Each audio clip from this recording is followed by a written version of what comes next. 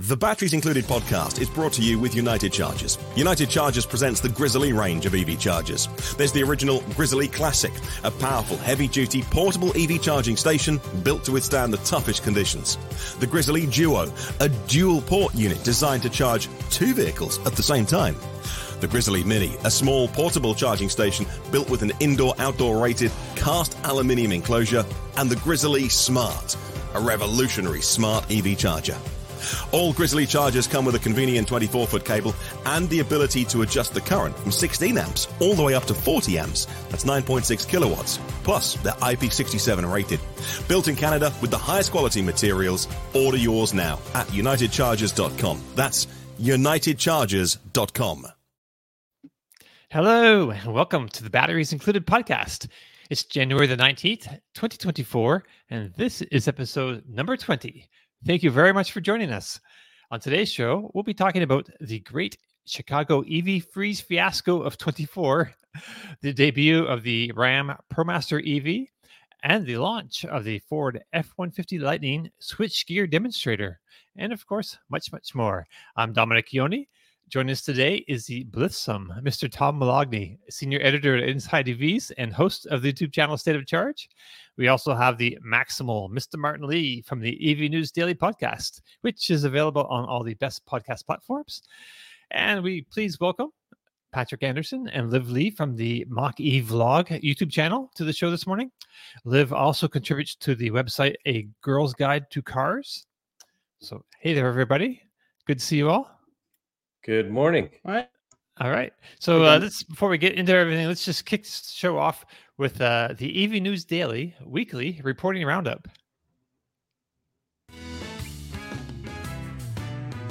Thanks, Dom. Well, Volvo followed Tesla in suspending production of their electric vehicles. Volvo make them in Ghent in Belgium, like the XC40 and the C40, because of tensions in the Red Sea and supply chains coming from China.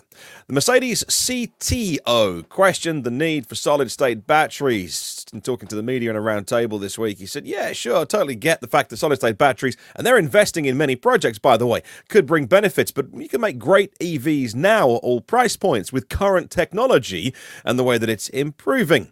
Which leads me to this one. Panasonic said they would launch enhanced EV batteries in 2024, a 10% improvement on the batteries that they make. Of course, the OG partner of Tesla, who these days does have many suppliers of batteries, but back in the day it was Panasonic, but there's still a big investment at the Gigafactory in Nevada and still making improvements in the battery technology. Same form factors, but what goes inside, I think people often forget, is vastly improved. Whereas Honda's CEO suggested that a breakthrough like solid-state battery technology is crucial to make cost-effective EVs, at least if we want them before 2030. And Japanese bedfellows Nissan delayed the start of production of 2 new electric vehicles to be made in Canton, Mississippi. The company citing the need to enhance what they say product competitiveness. My heart really bleeds for Nissan. The Leaf, again, the original, so good. The Aria, great vehicle, but I don't hear too many people talking about it. I don't know what the sales are doing. I need to check. Again, Nissan saying, we can't make these 2 new EVs because they're not going to be competitive enough and we need better technology. I won't say the T word, but those Japanese automakers are not having a great time of it recently in terms of their ambitions if you compare it to the US, the European, the Chinese, the South Korean companies that are all in on EVs. They don't seem to have the same problems that Japanese have. LG is launching their EV charger factory in Fort Worth. They'll start with making AC chargers and then DC fast chargers to come next. The spicy Volkswagen ID3 GTX, GTI, call it what you will, is going to be a rear-wheel drive model. I'm not going to re-engineer that to be all-wheel drive, which GTX I think means all-wheel drive. Or they wanted it to in electric world. Just call it the GTI. No one minds. It's Taycan turbos. They've got no turbo in. Well, contrary to what Mick Jagger and Keith Richards would have you believe, EV owners can get some satisfaction, particularly Rivian R1T owners and Hyundai Ioniq 6 owners, topping the Consumer Reports survey of buyers for if they'd buy another one. Porsche will unveil the all-electric Macan on January 25th, 100 kilowatt-hour lithium-ion battery, well over 300 miles of range, 800-volt architecture, 80% charge, 10 to 80 in 22 minutes, and a unique high voltage switch which can divide the battery into two to operate on 2 times 400 volts. BMW reached a significant shift, with electric cars now driving their sales growth, outpacing combustion cars. The chief financial officer, Walter Mertl, there saying that the tipping point for combustion sales, he believes, was checks notes surpassed sometime last year, and that the future is electric, according to BMW. Dodge introduced some photos of their Charger Daytona SRT, their performance electric vehicle, in a pre-production format, still due to be released by the end of this year. Elon Musk began negotiations for his new his new pay package, and was talking about how, although he had to sell Tesla shares to cover tax liabilities and fund the acquisition of Tesla, he wasn't happy about having to sell those shares. It took him down to 13% control of Tesla. There are some intricacies of when things vest which haven't fully happened yet, but I won't bore you now. Basically, he wants 25% control of Tesla, many interpreting that as the first opening salvo in negotiations of, hey, give me some more stock. Some shareholders believe that his launching of AI businesses himself outside of Tesla is not only a conflict of his duties as an officer of the company, but also using Tesla as his personal piggy bank. Let's talk a little bit about the Swedish energy storage company Northvolt securing a $5 billion project financing to expand their gigafactory in northern Sweden.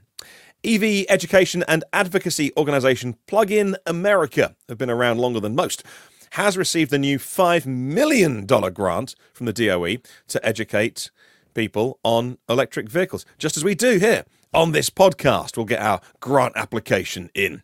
Tesla slashes their car prices across Europe. The Model Y long range is now $49,990. That's euros, lower by over 8%. That's a beefy price cut. And Jeep provided a teaser of their upcoming Wagoneer S, the electric SUV, all-wheel drive, 0 to 63.5 seconds, over 600 horsepower, and on sale fall 2024. That's your news. Dom, back to you.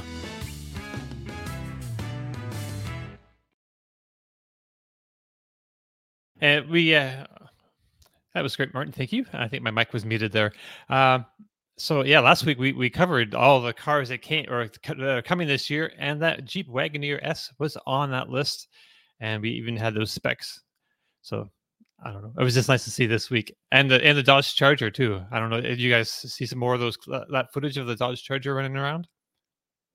I don't know. Looks good. I'm just hoping they come this year. I mean, they reiterated both of those vehicles after our show last week. So yeah, let's hope it happens. We need more vehicles. All right. So if you looked at the news or social media this week, I just closed my notes. That's awesome. You may have heard about Tesla owners having huge charging issues. Of course, the country just got hit by a polar vortex, and it's been extremely cold. A lot of EV enthusiasts have seen the headlines and just written them off as anti-EV FUD. And now on the other side, the headlines have confirmed in the minds of many that EVs just aren't ready for prime time. So although he unfortunately can't be with us today, as he's somewhere over the Atlantic making his way back from Germany, Kyle did us all a solid by stopping over in Chicago a couple days ago just to kind of check out what was going on with the EV charging situation there. So according to Kyle, it seems like the extremes are both wrong, and the whole situation could have been avoidable, at least to some extent. Yes, I believe some supercharger sites were completely down, and maybe we have a Merchant in the comments here. He was with Kyle on that video, and I believe I forget what he goes under. It doesn't go by his name. He goes by his YouTube channel. Charging the Road. Thank you, Liv. Right. So yeah, feel free to correct me in the comments there if I get any of this wrong. But yeah, so some of the supercharger sites I understand were completely down, which is extremely rare. And Electrify America and EVgo sites had some pedestals down, which is less surprising. But the whole situation was made worse, I understand, by some drivers not understanding how batteries really work in cold weather. So throughput at the chargers was slow, with some people waiting 5 hours to charge.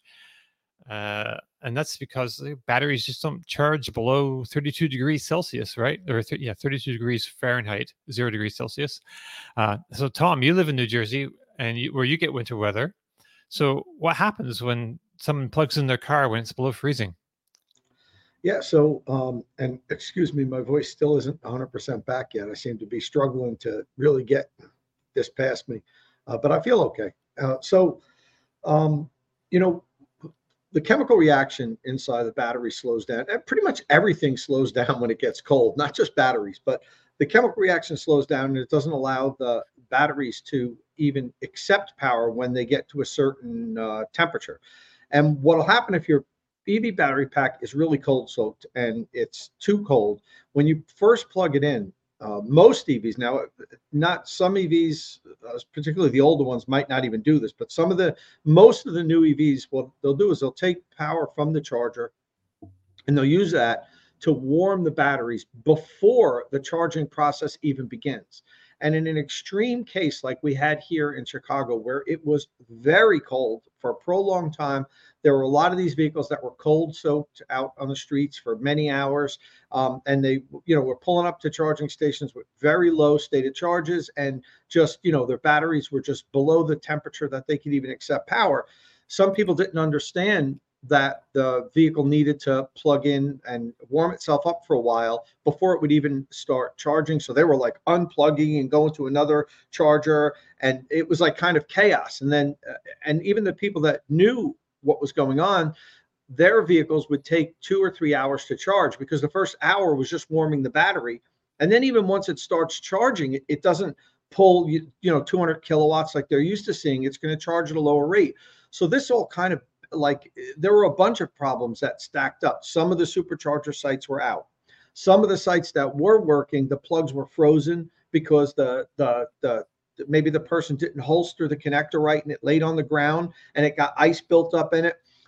Tesla's superchargers also, and I've noticed this, do have issues sometimes where, particularly in rainstorms and ice storms, if ice does build up on the holster, if there's blowing water, the connector itself won't hang very well. And if it's windy, it can actually fall off by itself. So it might not have been people leaving them on the ground. The connectors might have blown off and landed on the ground, got frozen. So now you've got this perfect storm of the vehicles are charging slower.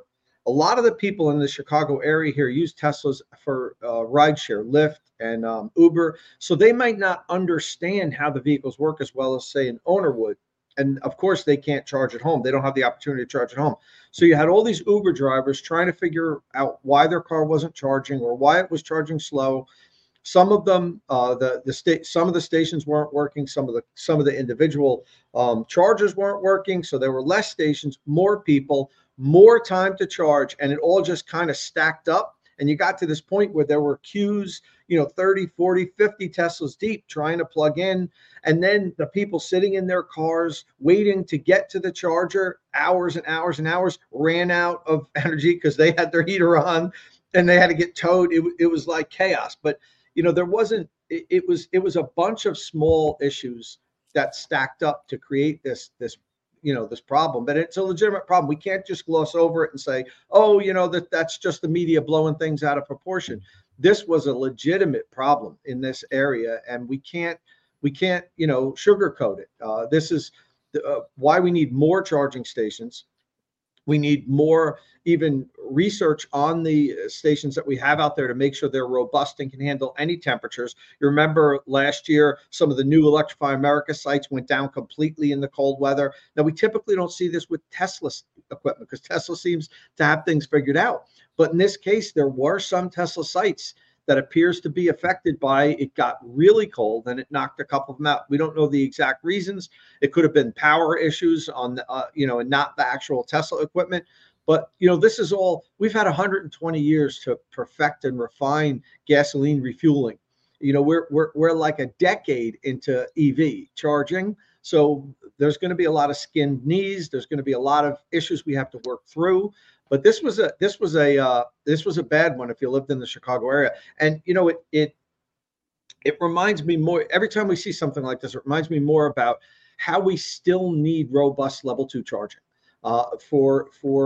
particularly for people that don't live in individual homes. If you live in a single family home like I do here and have a garage with a charger or two that you could plug in, this problem does not happen for you unless you're on a very long road trip. One of those times you're on a road trip, you won't experience this because you're charging at home. You leave every day, fully charged. This is for the people that live in the urban areas that there's not enough charging, can't charge at home.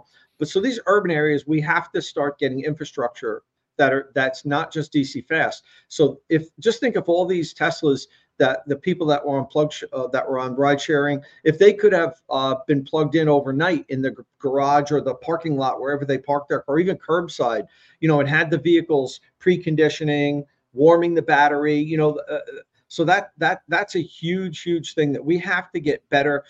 Of course, we need more DC fast charging out there for long distance travel, but I think we need to get people off of DC fast charging as their regular charging. Even the people that don't live in a private residence, that can't charge at home, that live in apartments, multifamily dwellings, level 2 charging, slower charging still is the best way to go. And it's even better for the battery. So, there are a lot of things going on here. And I actually got a little airtime yesterday. I don't know if I saw in the comments, at least one person saw it. Inside Edition, that's on CBS, contacted me and said, look, it seems like you know a little bit about charging. So could we come over to your garage and talk to you about what happened in Chicago? And, New York City is only about 50 miles from me here. So I said, sure. So they came. They spent like 40 minutes recording. And, of course, I'm on the show for like 8 seconds. But that always happens with these shows. They always edited it out. But, they came and talked to me about why did this happen? And, of course, I had a lot of explanations and really kind of went into it. But you get 2 quick sound bites of me kind of saying, vehicles don't charge as well when they get cold, and charging equipment doesn't work as well when it's cold. That's what you got out of my whole 40 minutes explaining, really what happened here. But it was a tough week if you live in Chicago and you couldn't charge at home.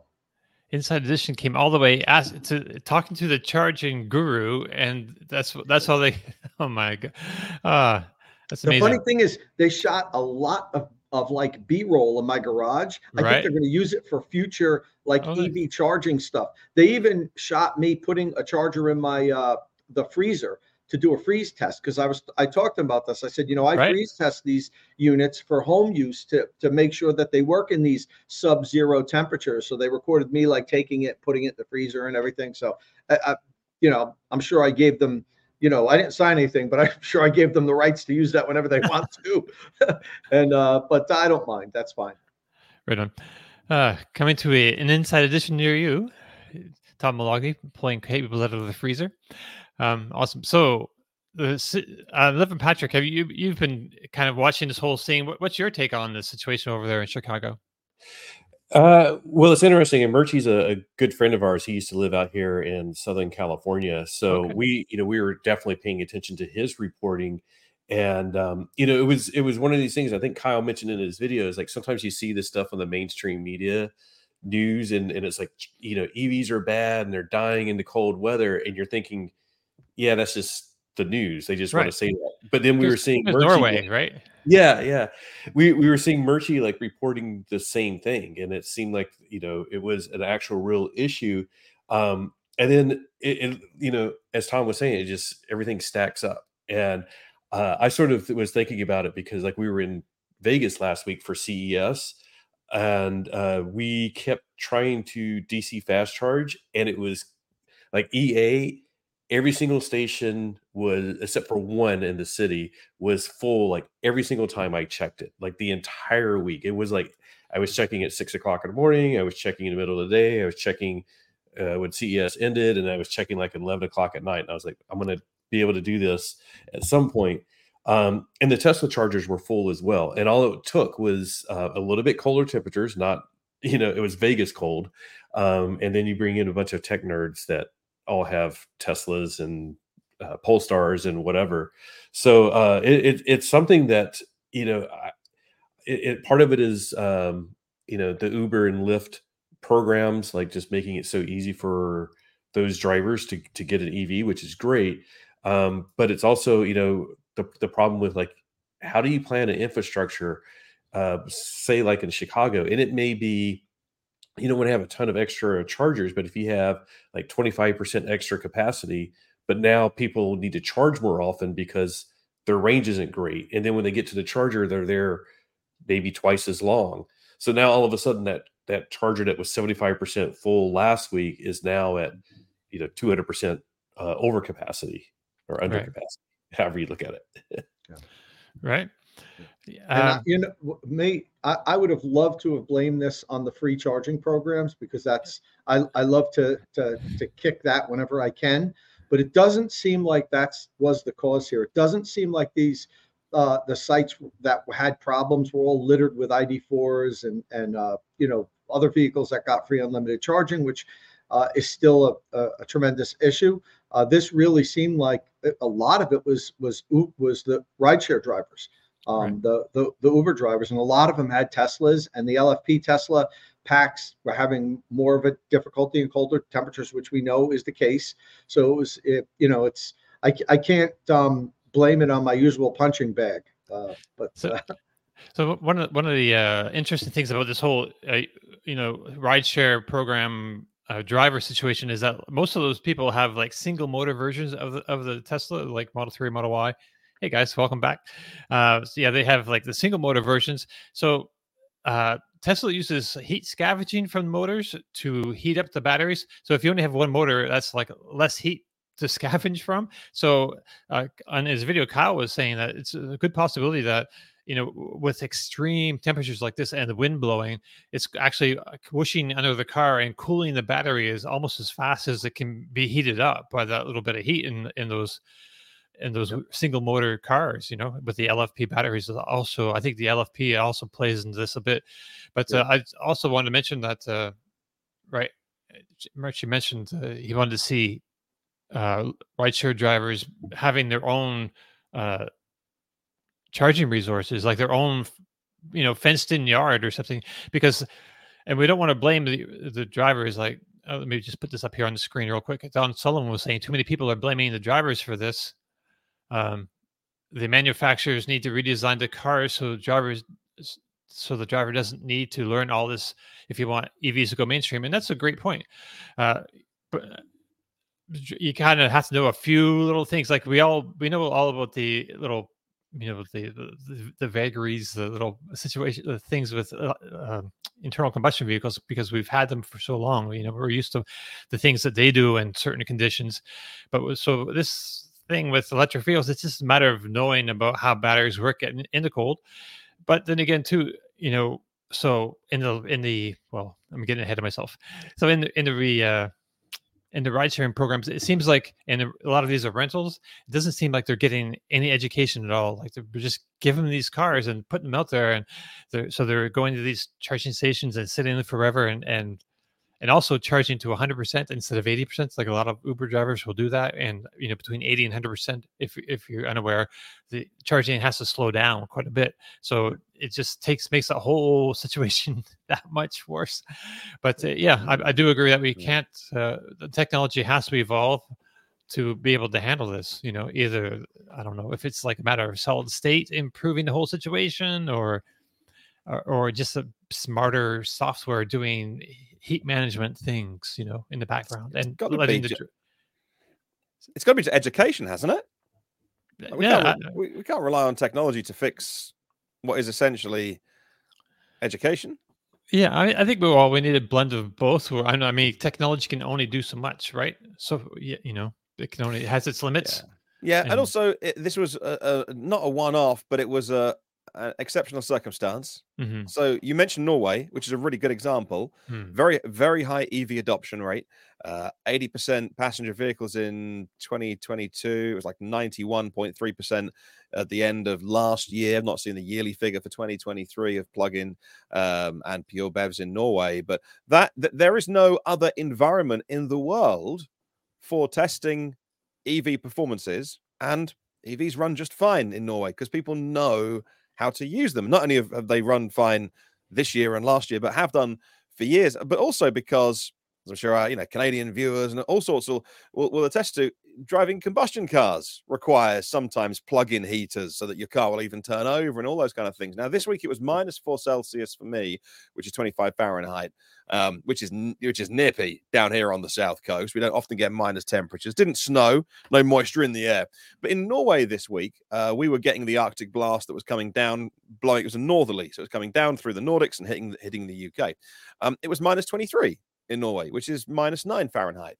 And so we didn't get overrun with articles from Norwegian news outlets losing their mind. People just got on and went to work and took the kids to school and do what they do, partly because they're used to it. They garage their vehicles. Norway is a different, I suppose there are built up areas, and of course, but what we're dealing with here, I guess, was particularly Chicago and particularly maybe people who, as you say, don't have home charging because they're rideshare or Uber drivers. But with proper knowledge, with proper preparation, with dealing with your vehicle, whether it's EV or combustion the right way, things, it's absolutely fine to drive an EV there. There's no better proving ground than Norway, which is the world's biggest EV market. And the roadside assistance service is there in Norway, saying this week, off the back of all the craziness coming out of the US, and scratching their heads and going, what's all the fuss about? One of the Norwegian recovery companies came out and said, look, in all of our stats, EVs are far less prone to breakdowns when the temperatures get really cold than combustion. There's one breakdown firm called Viking that at the beginning of this year had dealt with 34,000 calls for assistance. 13% were EVs, and a majority of those were not. Our battery won't charge. And so a lot of it's education. I also must say, I think Tesla got a good kicking unfairly this week, because they are the poster child of electric vehicles. And I saw a lot of articles over, I suppose, the ones that target Elon Musk particularly because it's clickbait and they're going to get some clicks on that, but also just saying, Tesla doesn't educate their owners. I couldn't disagree more. I think Tesla do more than anyone to talk about whether you should top charge your vehicle, whether it's 80% or road trip 100%, or you got an LFP pack in yours, so please do charge to 100% because the BMS needs it to calibrate. But also, I'm sure Tesla have talked in the past about never going below 20% in extreme cold weather and having your vehicle plugged in. I can't think of a company that's done more to educate people than Tesla over the years. So that was I think it was an easy kicking, and I think Tesla took a beating this week very, very unfairly. I did see if I can bring this up. I did this morning, knowing we were coming on air, and it was -4 last night. Plug in car scanner for the first time on the Polestar, because as viewers know, I've had a Polestar for 2 weeks now, and I've not used the OBD Dewberry. So I plugged in my Dewberry, and let's see if I can bring this on. There's a profile for XC40 recharge, so I chose that. It's all the same car, same settings, and it worked. And this is what it was showing me this morning. So I think these ones down here, which are drivetrain coolant temperature and coolant stuff, is down here, which is the kind of 20 degrees, low 20s, which is pretty warm. It was -4. But there were two up here. Oh, there was 3 sensors up here, which I think it was the HV battery coolant inlet. So what I'd done is I'd set my departure time for 9 a.m. this morning, about 8:30 actually, take my little one to school, and it worked. It worked perfectly. So I went to bed last night and thought, I know in the Polestar there's not a manual button that says preconditioned battery, you heat it or cool it, because I'm heading to a charger. Obviously, it runs Google, so if you do navigate to a charger, it will do that because it runs on Android. So I read the manual for all of 30 seconds, and it said, if you want to precondition your car, there are 2 things. There's cabin preconditioning, and don't confuse that with battery preconditioning. And if you want to precondition your battery, all you have to do inside the app is set your departure time, and that tells the car to heat up the battery so that you don't drive off and get the little snowflake icon, which is over the battery if you want high performance driving. And I thought that took me 30 seconds on a new car of just Googling it. I know I'm a little more in EV world than the average person. And I did it, and I checked it this morning, and it seems to have got to like 69 degrees if I'm looking at the right thing. And it has heated. Certain bits of the car were hot. But again, I've never looked at those sensors before. I need to learn more about them. What I just showed you. It's the first time I've looked at them today. So I think a lot of it's education, Dom. Yeah. I agree, Martin. But one of the things I'd like to see personally is, and I know that there's the owner's manual and the tutorials built into the Tesla system. But one of the things I noticed that Ford started implementing, I forget, at some point last year, when it's really cold, when I turn my lightning off, I get a little icon that pops up on the driver's screen that says, warning, it's very cold. Best practice is to plug in your vehicle. It'll keep it nice and warm, and you'll improve your range. I like that. I know that, but there's a lot of people that don't know that. And I'd like to even see it one step further. In an instance like this in Chicago, where there was obviously, hundreds, if not thousands of Teslas that were having difficulty, and the batteries were too cold soaked to even accept power, they could have a pop-up on the whole center screen that's like warning. The temperature is dropping, your battery's getting to critical temperature. Plug this in as soon as you can. It's going to charge slowly. For the first 20 or 30 minutes, you may not be even accepting any power into your battery. That's how batteries work. Force people to learn it, because people are lazy. Not everybody even wants to spend 5 minutes looking at the owner's manual, Martin, like you did. And I would just stick it in their face and make them read that. And have it has to remain on the screen for 5 seconds before you're even allowed to close it out.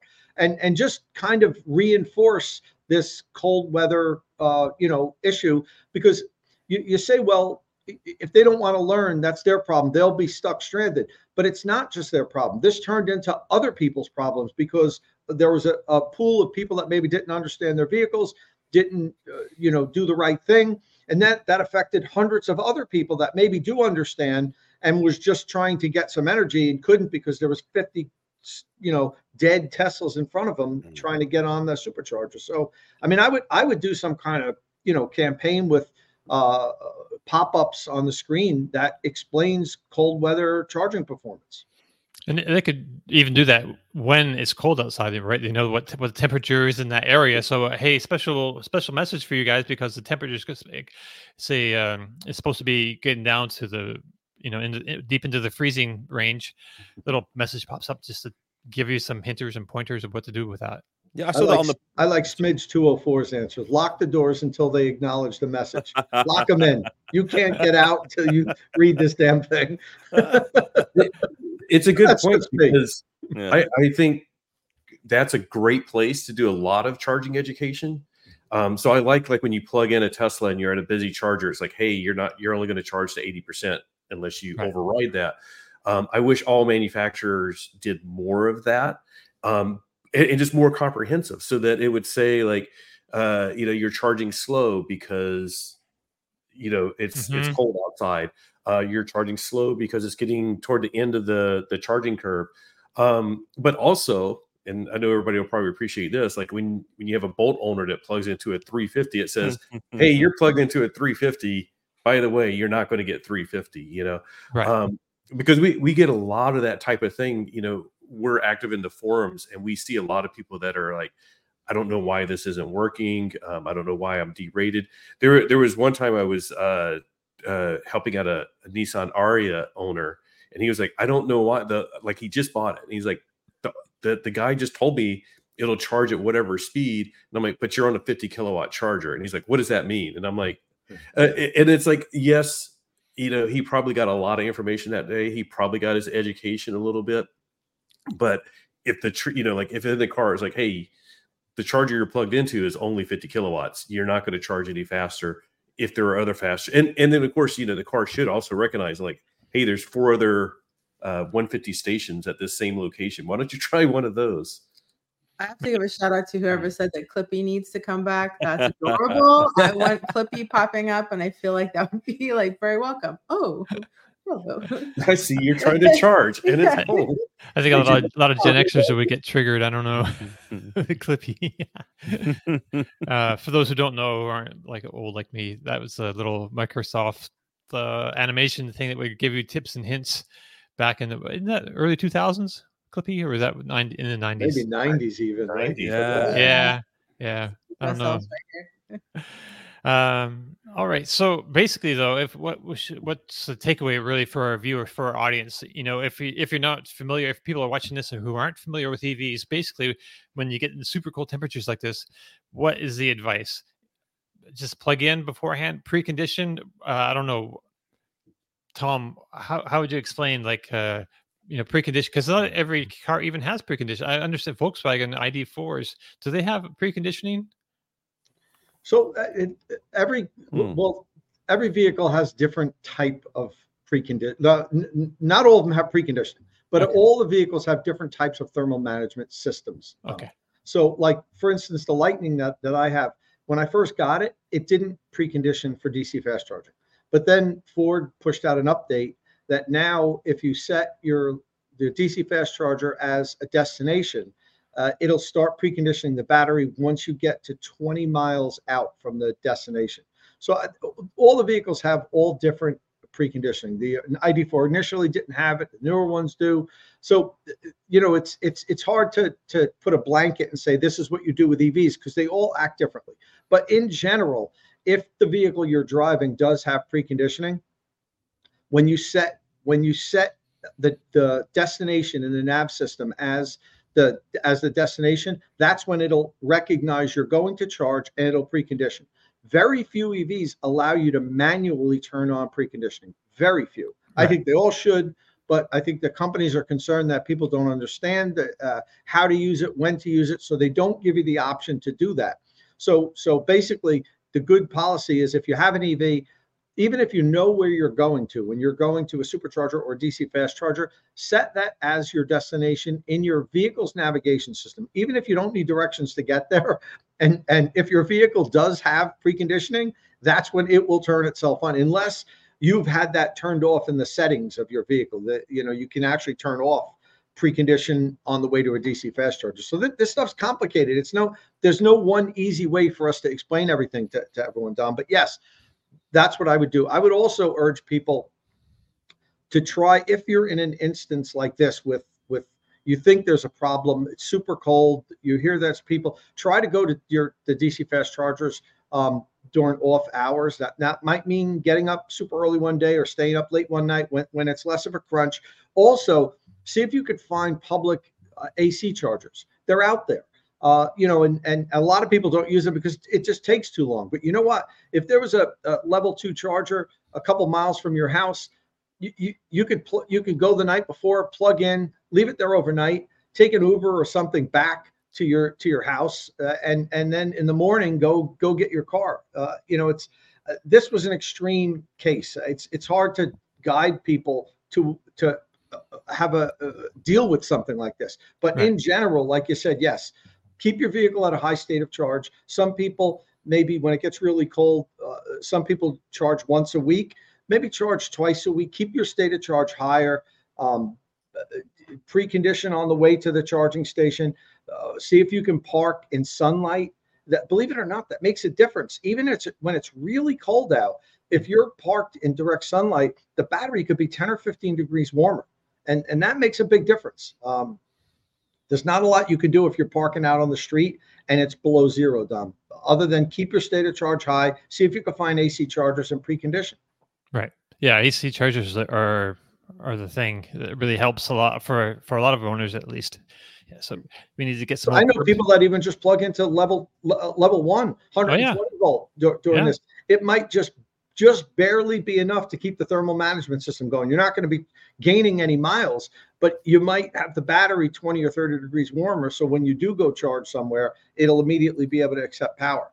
Right. But and just one last thing before we move on. I thought I would just remind people that when we say precondition, we mean it basically is just a heater in the battery. It's just heating up the battery, basically. Yeah. Well, there's two preconditions. You need to be careful what you talk like. Okay. Because you're right. I'm just saying that when we see it in the manual or whatever, or the app, and it says, "Do you want to precondition your car?" That probably means the cabin, not the battery. Yes. This will give you a laugh on. I found it on Reddit because I was just researching if the ID4 does have a preconditioning. At the delivery, my dealer told me that it's important to turn on the air conditioning at 21 degrees and wait 5 to 10 minutes before departing. This sounds nonsense. Yes, It my does. friends. It does. Yes, it is nonsense. The air conditioning makes no difference to changing the battery temperature. But there we go. Oh my God. Further down that thread, it does say that in software 3.5, buried somewhere is a precondition battery button on the ID4s now and the ID5s. They added it. Yeah. Okay, cool. Sorry. All right. Yeah. Well, thank you, Mark Norman. Appreciate that. Mark, thank People used to literally break their arms crank starting their cars in the early days of ice. This too will pass. Good points. Good. It's very true. It will pass. It'll be a whole different world in 5 years from now. EVs, I think. Yes, but let's move on because we got some good stuff to talk about here. Patrick, I understand we should all be a little bit jealous of you right now.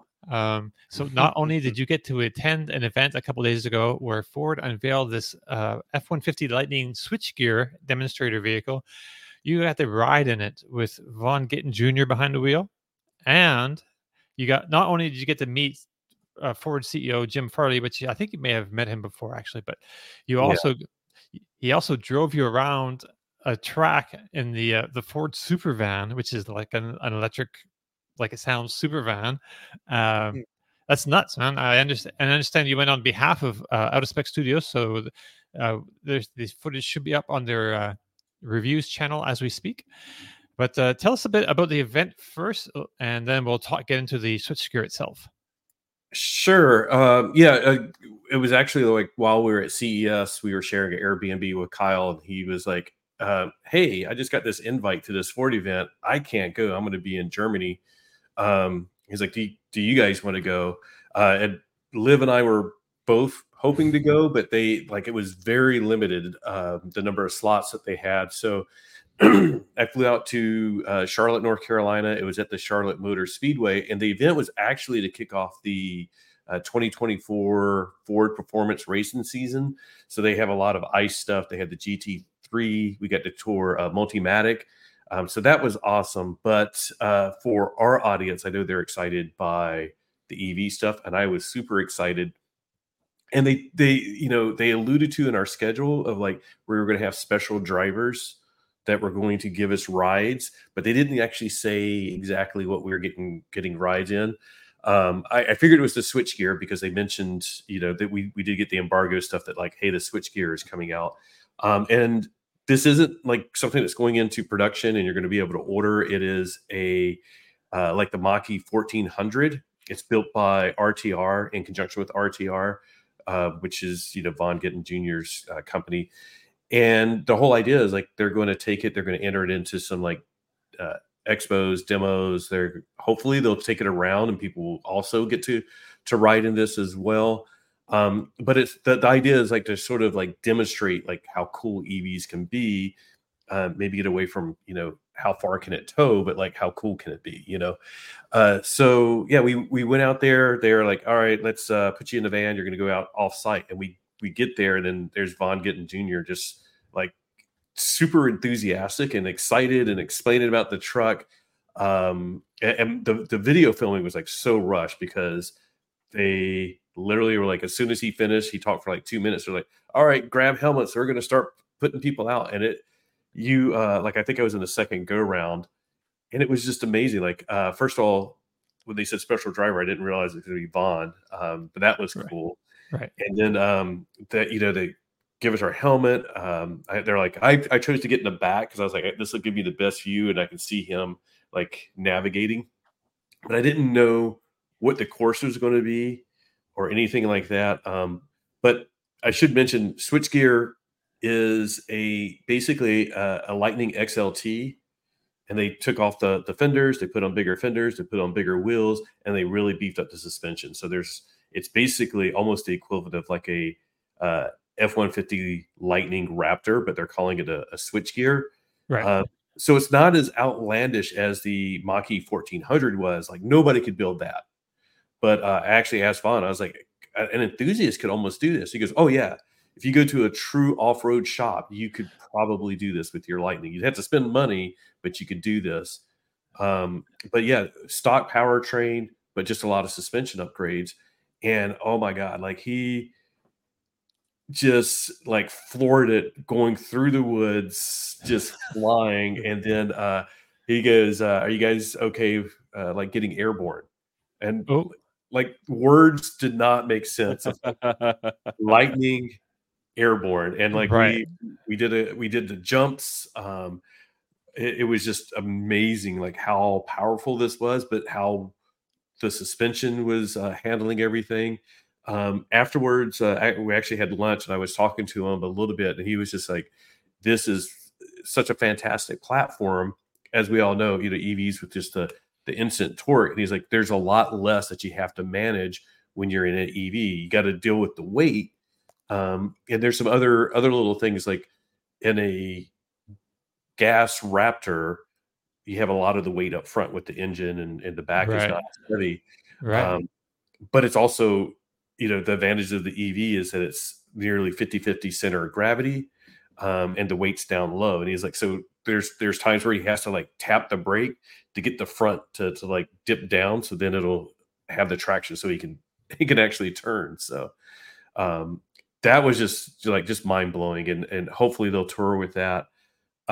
After lunch, the next round was again, they were talking about we're going to have a special driver go out to the Supervan 4, and then I hear them, like the first group is the first riders out there. They're talking to Jim, and I'm like, no way.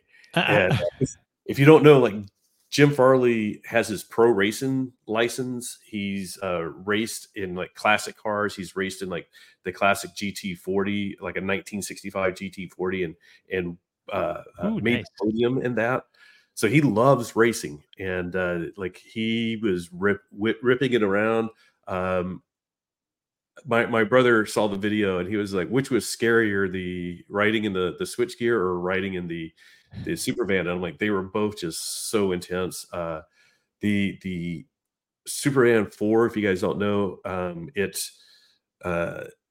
went up Pikes Peak last year, Right. and in the open class, it shaved 25 seconds off the record. So it went up in 8 minutes and 47 seconds. It was just, and then it handles the track like this, just no problem. That's amazing. Actually, just now that you just mentioned Pikes Peak, in some of the footage somewhere I watched of I think it was during the presentation, the live event when you went there. They had a live video event in that evening when you were Yes. there, and they mentioned there's some new undisclosed Ford EV is going to go up Pikes Peak this summer. Yeah. They again, it was the kickoff of their racing and demonstration season and all of this stuff. Right. And they specifically mentioned Pikes Peak, and they said, we're going to be back at Pikes Peak with something all new. So, right. So it's not T3, you think, is it? The next Ford pickup truck? Ooh, I think it's going to be another custom build. Okay. It may be because it was like Supervan 4, and then they named it Supervan 4.2. They did modifications to go up Pikes Peak. It might be like Supervan 5 or something like that, or maybe something that looks more appropriate. The Supervan 4 is just it's almost like a goofy looking vehicle, right? But it's the most powerful vehicle I've ever been in. So sure. And by the way, like one of the things I thought was neat was he and the engineers that were there, like, having computers hooked up to the Supervan 4, downloading data and stuff. They were tickled to show like it's still run, like they had the like Mach-E lightning screen in it, and with the drive modes. And I actually was like one of the only ones, I think the only one that got to do 2 laps with them, because they had went in, they came back out, and when we did our first lap, it was in road mode. And he's like, stay right where you are. And he like brings the screen up, and he like switches drive modes, just like I would switch from Whisper to Unbridled. He's like, let me put it in track mode. And then we went back out again. I was like, okay, yeah, it was a world of difference. Wow. It's amazing. I gotta give a shout out to Patrick though. Like, we actually have full-time day jobs. We took a week off to go to CES. So in order to pull this off, it sounds like a crazy fun thing, but Patrick worked a full day, then took a red eye, got 2 hours sleep, got to the hotel, and then worked his day job, then did the event, and then worked. So kudos. That was super great. That's amazing, Patrick. It was worth it. And and to be honest, like I didn't know how spectacular fun this was going to be, but it's I sort of joke like throughout the past couple of years, like I'll get a phone call or something from Kyle, and he's like, "What are you doing tomorrow?" And I'm like, "I don't know, but where do you want me to be?" Kyle is great. I know everybody in the chat and everybody here knows that, but he really is. It's thank him for this opportunity. I'm so glad he was in Germany for this. Yeah, he's doing great, interesting things too in Germany that we can't talk about for a while. But yeah, and he's not here, so he won't be embarrassed if we say, you know, Kyle really is like behind the scenes, super helpful. He's just a really great and giving guy with his time and energy and everything. Man, it's kind of nuts. Anyway, so just specifically about the Switchgear. So just I wanted to give some technical info real quick. So it's got 37-inch tires, which are huge. The exterior bodywork is carbon. I think the cab is not, though, right? No, they just basically replaced the fenders. So it's okay. And the box? The box had flares on it, and right. now that I think about it, yeah, it was flared out. I don't know if they replaced the box completely, or maybe just like the bodywork on the exterior of the box, maybe. Yeah, I think so. Yeah, definitely. There's some, and then they widened the track, so you know, effectively lengthened the axles. So what else? They changed the front. It's got unique front and rear bumpers, so it has better, you know, departure and approach angles. Custom independent double wishbone suspension at the front, multi-link independent suspension at the rear with coilover shocks, stabilizer bar, custom control arms, rock rails, skid plates, all the stuff, man. So any hints of this making it to like the public really in a electric, in a Lightning in the future? I don't think so. The one press release thing that we got though said it was all talking about the off-road, and then there was like this little thing and it said something about like and on the pavement, more about that later. So there was like this thing, and I tried to get people to talk about it, but nobody. It was like, no, this is just the switchgear right here. It's what you see in front of you. So nobody wanted to talk about the future stuff. But okay, maybe they have some weird like back in the day, the original F-150 Lightning was like a street performance car. So maybe they want to make like a street performance Lightning, so like a Lightning. Oh, that would be. Lightning they say Lightning doesn't really strike twice, but I know there's been a lot of requests for lift kits and bigger suspension on the Lightning, and already like the people I know, and Tom can I'm sure talk better about this, but the independent rear suspension is a first for the F-150, and it's on the Lightning, and it just makes it handle really, really well. And I don't think it would take much to not to do that type of off-roading, but to do some decent off-roading. Sure. I guess that's not off-roading. I guess it is off-roading, but vertically. Right. Yeah, off planet. Tom, so you have an F-150 Lightning. Are you tempted to do any aftermarket mods after seeing this at all, or just this like just a whole different world from what you're into?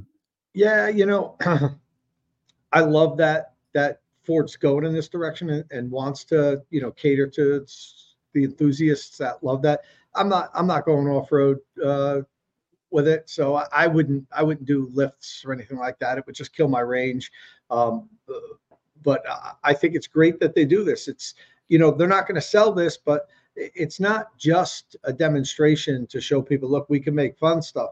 They learn from vehicles like this, and that's why, you know, it has two purposes, from that and also for them to understand, you know, how the vehicle performs in different conditions, what will work, what won't work, and to possibly offer, you know, some sort of a version for people that are really into this. You know, I'd prefer to see, well, you know, I guess you would call it like a Raptor, like a Lightning Raptor version, which is kind of, you know, made for both street and a little bit off-road. You know, the Raptor themselves aren't really really made to take extreme off-roading. You know, you really need to put lifts on and even bigger tires and everything. So but I'd like to see a Raptor version of the Lightning personally. That's what I would prefer over sort of like this extreme off-road version for my personal use. But I think it's great that they're doing this. They should do it. They should offer all type of aftermarket things, you know, when what Ford offers for the Bronco is crazy. The new Bronco, they have hundreds and hundreds of aftermarket suspension parts and body kits and things like that. I actually, when I went to Detroit once with Ford, they had this room set up, and it was like the Bronco aftermarket thing where they all the things that they're going to be selling with the Bronco. This was like a year or so ago. I never saw so many things. It was like they're like, we've been seeding this market to third party people and letting outside companies sell all these aftermarket things for our vehicles. We're going to start doing that now. So I'd love to see them do something like that for the Lightning and have all kinds of aftermarket things that you could buy right from Ford. And you want different suspension here, go to your Ford dealer, we'll put it on. You want this, you want that, sure. I think that'd be great. And they've with the Mach-E, of course, just a few months ago they announced the Mach-E Rally, which I did ask about that, like, what, you know, is there an update on that? And they said still targeting spring of 2024 we'll be able to buy a Mach-E Rally. And it's not like a true off-road beast or anything like that, but it has some, you know, good additions, a little bit better suspension, a little bit higher clearance, and it's going to be great for those people that just want to like have fun on some dirt roads with it. And I know some people that have specifically said if this was available, they would have ordered that over their current Mach-E because they just need that little bit of extra. They live where there's dirt roads and they just want to go have some fun. And it's like they know, you know, they're not going to be a rally car driver. It's just like rally-esque, you know, when nobody's looking. Right. So, yeah, I mean, maybe we'll get something like that with the Lightning, like a light version of the Raptor or something. Right. I think what's going to happen is I think you know, Ford has really got a big hit with the Raptor. I think they do really good in sales with that thing, and it's super popular. I see them around. I think though it's too late in the product life cycle for the Lightning to really get that treatment. So, but I think it's going to come maybe in the second or third year of the next gen F-150 or whatever they're calling it. They call it the T3 right now that they're going to build out and Trust the truck. Trust the truck. That's right. what T3 stands for. That's right. Yeah. Trust the truck. Yeah, Jim's great. He was on fire this week. He was talking about, you know, just Ford and the product that they're bringing to market. He says no more boring cars. So I'm not sure what that. I want to make a joke about the Ford Escape, but days being numbered. Yeah, the days are numbered of the Escape. To kick off the event, he sort of gave an overview of mostly Ford performance, but he did mention that was like one of the big things is like they don't want to do boring products anymore. And I think that's sort of like not super exciting, but they're like, we're going to probably replace the Escape with the Bronco Sport. He didn't say that, but that's sort of where they're going. And the same thing with the T3. Like he didn't talk about the T3 to the crowd that we were in, but we did meet him before when he was out in LA on his EV road trip. So he was very specific then of like what's going to be coming from T3 is going to be one of the most exciting products they've ever created. And it's, you know, it's like sometimes we get these press releases and, you know, things like from Nissan or Toyota specifically that they're just sort of talking about it. And it's sort of like they went into the thesaurus and just got a bunch of exciting EV related terms. Right. It does seem, you know, Jim Farley's like a car guy. He is, yeah. And he loves these like fun things, and he's sort of the reason like the Mach-E was actually going to be basically like an electric version of the Escape. And he's like, no, that's not what we want. So it does seem like his passion is really starting to translate throughout the company.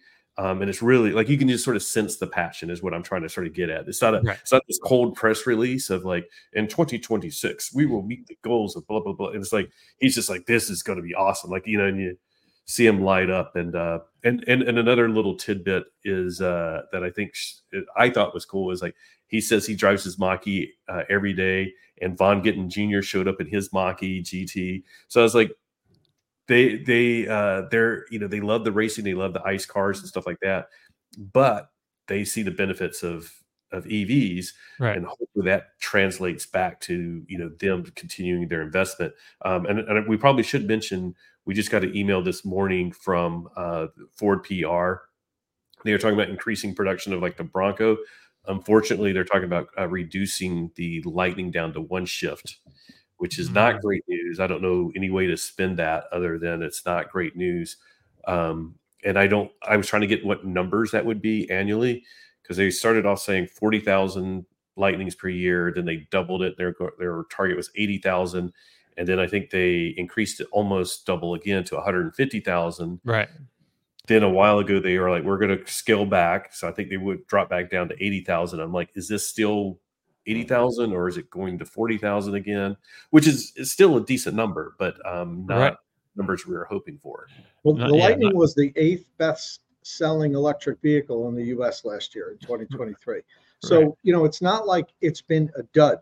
But the fact of the matter is they aren't selling as many as they thought they would. Now, I'm not going to say as many as they initially thought they would, because initially they had very low production projections for it.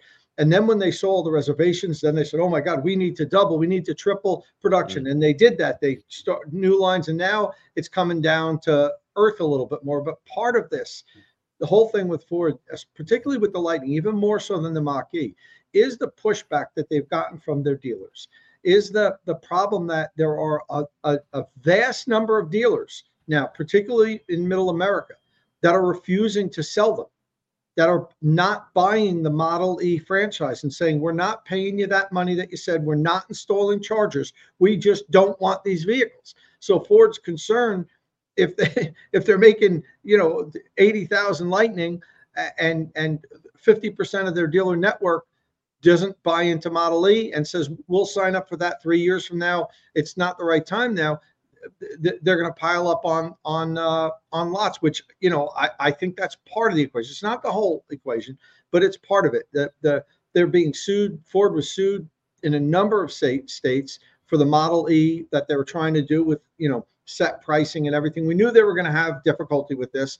I give Ford a lot of credit for going out and trying to break the stranglehold that the dealership franchises have in the U.S. and allow set pricing, so you can go to the Ford website, order your vehicle, and no haggle pricing. This is the price, and then go pick it up at your dealership. I mean, Ford loved to go direct with you, but they know that wasn't the case.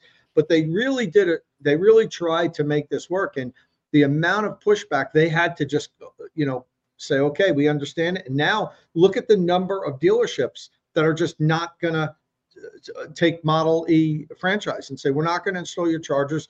Would rather just not take these vehicles at all. Give us the other vehicles. We'll sell EVs in 5 or 6 years. Right. And I think that's part of their production cuts.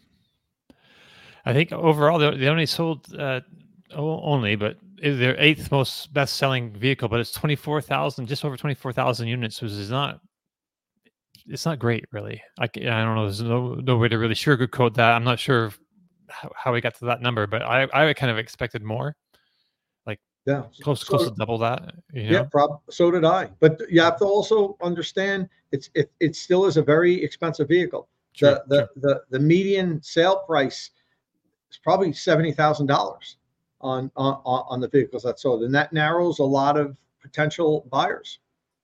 Wow.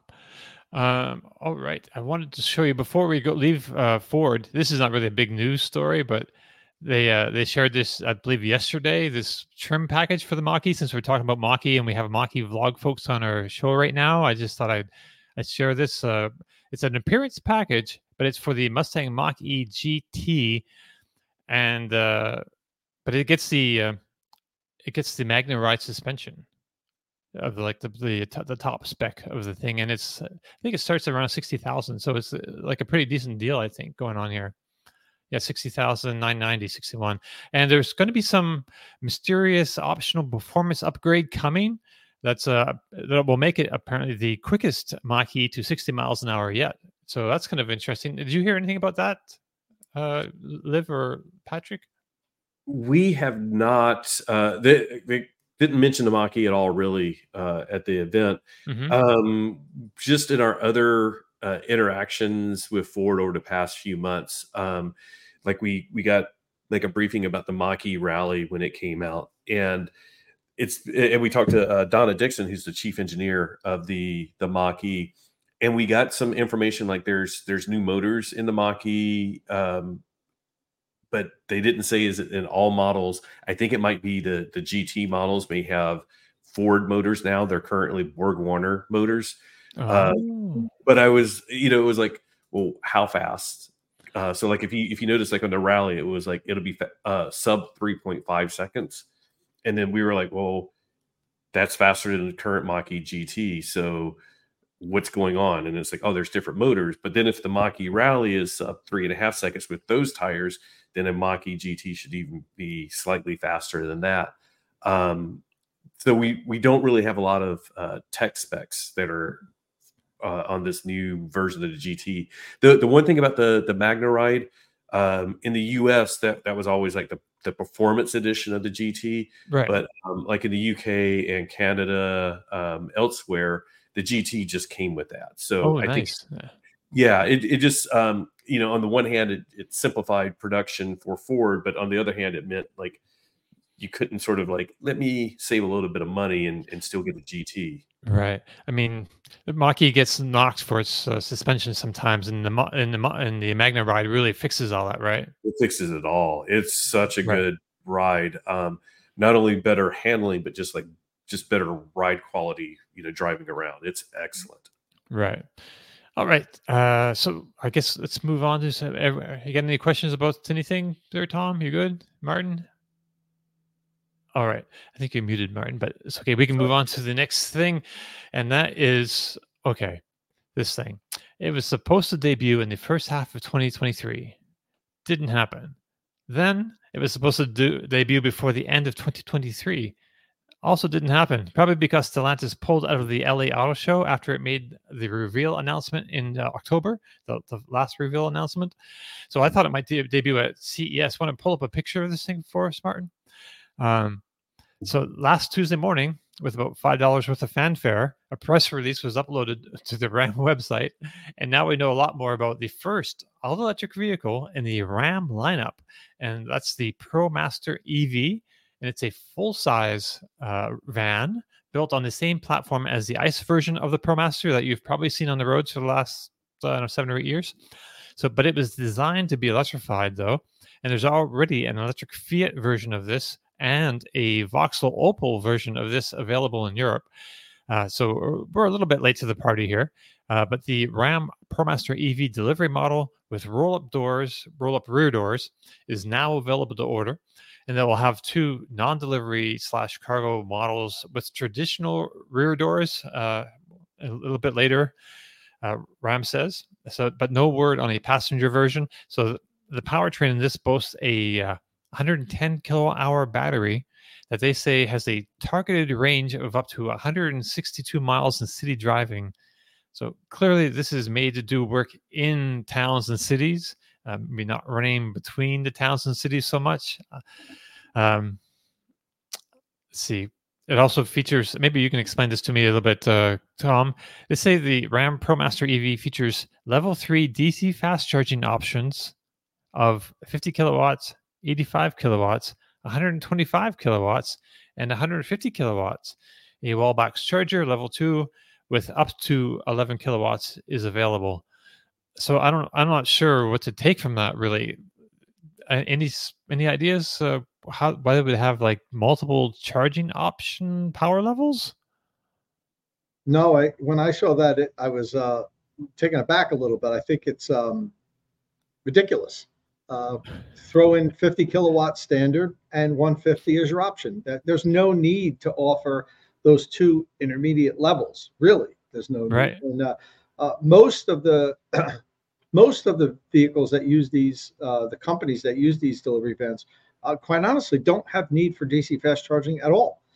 These vehicles go out, they have a set route, they deliver product, they pick up product. They come back to the depot and they plug in and they charge overnight. 50 kilowatt is probably more than what most of them need. But to offer like what's the benefit of bumping up another 20 kilowatt and then another 20 kilowatt? It's like, it's really bizarre. I've never seen any other companies really offer like a step up offering like that. And particularly for this use case, it's more mind boggling to me. I like the van. And I think the range is going to be okay for a lot of businesses. Now it says up to 162 miles. So in city. let's say in city. So yeah, I know, Don, but Don, first of all, a lot of delivery vans are in the cities. A lot of them are. Sure. Yeah. And even the ones that aren't in quote unquote cities, a lot of businesses, and I have friends and I have business partners that own companies that have lots of delivery vans. My uncle owns a vending company. They have 25 Mercedes Sprinters. My other partner owns ice cream distributorship in Patterson, New Jersey. He's got a bunch of vans. He's got trucks too, but he's got a bunch of vans. They know exactly how far these things go every day, and they have set routes, and they could live just fine even in the winter with a vehicle like this, because most of them have 50, 60, 70 miles a day routes. That's it. Right. And they'd be fine with this. And they're not plugging in. They're not stopping them. You're not paying an employee to sit at a DC fast charger. True. Like midway through the day on his route. And you're not using a DC fast charger at your depot. You're setting up a whole bunch of level 2 charging. Even if it's power sharing, or even if it's lower, they don't even have to all charge at 11 kilowatts. The vehicles come back into the depot 5, 6 o'clock at night. They're not getting used till 6, 7 o'clock in the morning. You got 12 hours. That DC fast charging rate's kind of bizarre to me, but I love these delivery vans. I've said it before on the podcast here. I don't like Ford's first generation because it was just it's got a 68 kilowatt hour battery pack to transit. Even that's hard to say that I have a difficult time making much of a use case for that. I'm sure there is, but for a very limited number of businesses, because you're talking about with cargo in the winter, being comfortable letting that go 40 or 50 miles, you're talking 20 miles from your depot. But in a lot of ways, these electric delivery vans make more sense than passenger vehicles that we're buying and driving as EVs, because on any given day, any of us can say, hey, I want to go here or there, or, on the weekend, let's go. That doesn't happen with these fleet vans. They have a specific use. They have routes, and maybe their cargo changes a little bit from day to day, but very predictable. And you can size the size battery you need to the vehicle unit. That's what I'd rather. Instead of having these adjustable DC fast charge rates, Dodge should have a 100 kilowatt hour battery, 150 kilowatt hour battery, and a 200 kilowatt hour battery option. That's what they should offer, not DC fast charging rates, which is virtually useless in my opinion. Right. Yeah, I agree on that. I've just been configuring the Fiat e-Ducato, which we've had for a couple of years here, and they call it Mode 4 DC Rapid Charger 50 kilowatt. That's £2,300 optional extra. Otherwise, it comes with AC 11 kilowatt AC standard, which I kind of understand. As Tom has just said, these charge overnight on AC, which is fine. So I wouldn't be surprised if fleets even don't spec that. Yeah. So, when these get defleeted and they go through, the auction or lease clearance and stuff, then that's going to be fun. You realize you bought a van, you can't DC fast charge anyway. But yeah, I just realized I'm going to add DC charging. We haven't, so the Fiat Ducato doesn't go for the whole 85 kilowatt, blah, blah, blah. It's 50 or nothing. Right. It's £75,000. Wow. We don't have pricing in the US, so no, that could be a guide for what we get here. Maybe you've really got to be making up some running costs. Like 60 to 65,000. Do you think it would translate to over here? That's more, isn't it? Because it's the other way around. Oh yeah. Right. So the pound is more powerful than the dollar. Still, yes, I know you're scared to kill it, but it's still. We're doing our best. So what is that? So, well, I said £75,000 is $95,000. So I have a feeling. So I have a feeling this will be maybe more in the 85, which is kind of a lot of money Yeah, but I mean, you can't look at that. You can't look at the initial cost. You have to look at TCO. I know. These fleet managers rubbing nickels together Mhm. they'll run the numbers and they'll see in 5 years they're way above water. Maybe in 3 years, depends how many miles they drive.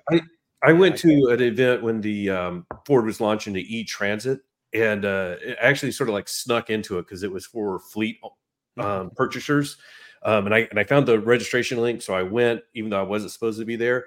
But it was really interesting hearing the fleet purchasers and their perspective on like total cost of ownership.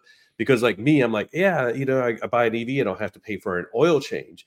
For them, they're like, if we have an EV, not only do I not pay for the oil change, but I don't have to have like my electrician or plumber or whatever, like drive it to the facility to go get the oil change. Or even if they can do it in-house, they're not like down a vehicle, because it's like you're going to do that during business hours. And now your fleet vehicle is not earning money because the oil is being changed. So for their total cost of ownership, they're like, this gives us more time on the road. And going back to the whole thing of like, they know exactly how many miles, they know exactly what they need from an EV versus me. It's like, yeah, I only drive 20 miles a day, but once a year I'm going to go to Vegas. So I need a 300 mile range EV because it's 300 miles to Vegas. Right. Rent people. Yeah. Those fleet things, because you save a lot of money, like on, I think one of the big ones for me is brakes and rotors, because I used to, work at a parts place, and that was one of the big things. We had the city bus contracts, and they have to, they spent a lot of money keeping those brakes and rotors, fresh and in proper running condition for public buses. Absolutely. Oil changes, that all adds up besides the fueling. The vehicle can be 33-40% more than a comparable ICE van, and in a couple of years they're above water, and then they're just making money. So these delivery vans, buses, things like that are just such perfect use cases for electric. And especially like the delivery ones that are gas, they're like, every time they stop, a lot of them, they just leave it idling. Of course they do. Yeah. Yeah. And it's like all of a sudden now it's like you're more looking about the hours on the engine versus how many miles. But with the EV, it doesn't matter. You're not idling an EV. So that's one of the things that when we talked to the New York Police Department as they were getting some of the Mach-E's in their fleet, and they were talking about that is like their cars don't do that many miles, so they weren't worried about the range. They were just like excited that it's like while they were sitting in their car like filling out a report, the engine wasn't just idling doing nothing and just accumulating miles for the next oil change. They have to leave them running, police. Like they're required to. They're not allowed to turn them off, even when they like go to a convenience store. You ever notice they leave them running outside the store? And I asked, I have a lot of friends that are officers, and I asked them why do you guys always like? Are you afraid someone's going to hop in it and steal it? It's running and unlocked in front of the 7-Eleven or whatever. And like we're not allowed to turn them off, because if we're in there and we get a call to respond and we run out and it won't start, like the battery died or something, like someone could die. So we have to, I start my shift, I turn my car on, it does not shut off until my 8-hour shift is over. So yeah, with EVs, think of how much they're saving on fuel and pollution and everything. And also the start-stop nature of deliveries. Does the words milk float translate to the US? No. Okay. I've heard it. I know what you were talking about, because milk was all in the whole electric vehicle community. So that's right. So this is like the insult to electric vehicles, like, oh, they're glorified milk floats. So this was a very, very common thing for me growing up. It was part of British culture. They'd always be on TV. I remember growing up in the 70s and 80s. And milk floats were just always around. We always had milk delivered to our doorstep, and then they started adding like butter and bread and stuff like that. And I guess it replaced the horse and cart. And so, people used to come to your doorstep with a horse-drawn thing and drop off supplies and milk, and also they'd come and take away take away what you've done in a bucket over the last week, I suppose, as well, on a different horse and cart. But anyway, but yeah, and then it went, it went electric, and like this is a milk float, and it's very much part of our culture, is that your milk always arrived in a glass bottle on your doorstep in this, and this was. Does the article say? I think of it as a 70s thing, but does it say when? I'm not sure when they stopped doing it over here. I know they had this in the US too, right, Tom? August 67, I guess. A milk float? No. Well, I mean, just milk, home deliveries of milk. Oh, of course. In I mean, glass there were, bottles of and course, stuff. and my mother even told me she remembered in Jersey City there used to be like and they had cars at that point, but it was still, I guess, more efficient or less expensive. There was like a milk drawn wagon that used to go up and down downtown Jersey City delivering milk. So yeah, these were always electric. They have always been. They were never combustion powered. They were always, because they were always so quiet. I remember growing up, and you'd always hear the clinking of the milk bottles you'll see the little crates that they get carried in. You get the empties put back in there. You'd always hear the bottles clinking against each other over the sound of the electric motor. We grew up with electric vehicles. Like, I remember my window being open and waking up and hearing the milk arriving, and like that was just the thing. There are no new ideas, is what I'm trying to say. Like, start, stop, because it would just go forward 6 feet, 10 feet, and then go to the next house. And it's like, we got that in the 60s. Like, let's create a vehicle that can go start, stop, start, stop. And then 50 years later, Amazon bring your parcels the next day, and they're like, God, if only we could have an electric vehicle. One day we'll get away from combustion and we'll have EVs for this. And you're like, oh man.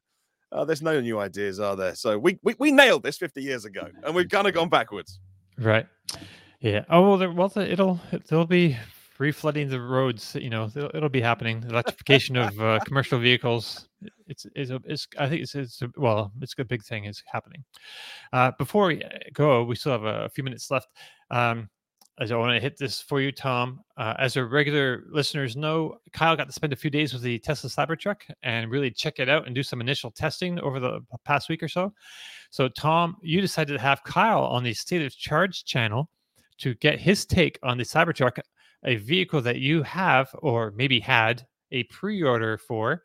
Now, the title of the video seems to suggest that Kyle, who I know really wants to get a Cybertruck after all of this, is a dud. So how do you square that triangle, so to speak? So, was it a little clickbaity of a title? Yeah, it was. I admit that, and maybe it turns some people off, but every now and then I like to experiment with different titles. And me and Kyle had a laugh about that. We talked about it. He actually chuckled, and he made a tweet also like, I don't really love that title, but he's okay with it. But if you watch the video, at the end of the video, towards the end of the video, I flat out ask him, do you think, in the context of what Tesla promised, do you think that it's Tesla's first dud? And Kyle said, yeah, it is. So it's not like he didn't say that, but for me to lead with that on the title was, it was a little clickbaity. I admit it. It seemed to work because the video is doing really well. But, if we want to talk about dud, that's really, he talked a lot about, we talked about towing, charging, a lot of the different payload and all that stuff. I think it went really well. The comments actually are really well on the video. I thought it was going to get more hate based on, we say it's a dud. Right. And there were definitely some haters out there for sure, which, we always get them. But, I think people were looking at that and just without the context and being like, oh my God, like he thinks it's a total dud. Like, no, we didn't say it was a total dud. Was it the first time Tesla didn't deliver what they promised? 4 years ago, it was going to have 500 miles range. It was going to tow 14,000 pounds. It was going to have 3,500 pound payload capacity. It was, had these new 4680 cells that were, the greatest things in the world that were going to charge faster and be all this. When it comes to market, 2 years later, now we can't blame the whole 2 years on Tesla because we had some crazy crap happen in the world. But 2 years late, and it didn't hit any of the specs that they promised. None of them. So, Yeah. you know, the glass isn't bulletproof, you know, Right. so we can still say that it's Tesla's first dud, but that it's still a cool vehicle that I want to own. You Right. know, at least I know I can say that. Some people can't divorce the two things and say, well, if you say it's a dud, you must hate it and you want nothing to do with it. I don't live in that black and white world. I can say, yeah, this coming to market based on what we were promised, it's a dud, but it's still freaking cool and I'd love to drive one. You know, as far as my personal reservation, I did get the email. I could configure it and get it. It said by January or February, or no, February or March. Okay. But I have declined and I'm not getting one now. Oh. So I turned it down and I've decided really based on what I've seen so far. It looks cool. Do I want to drive one? Yeah.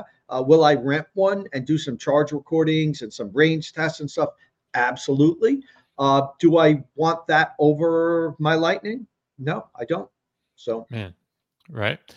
Patrick, you have any Cybertruck thoughts?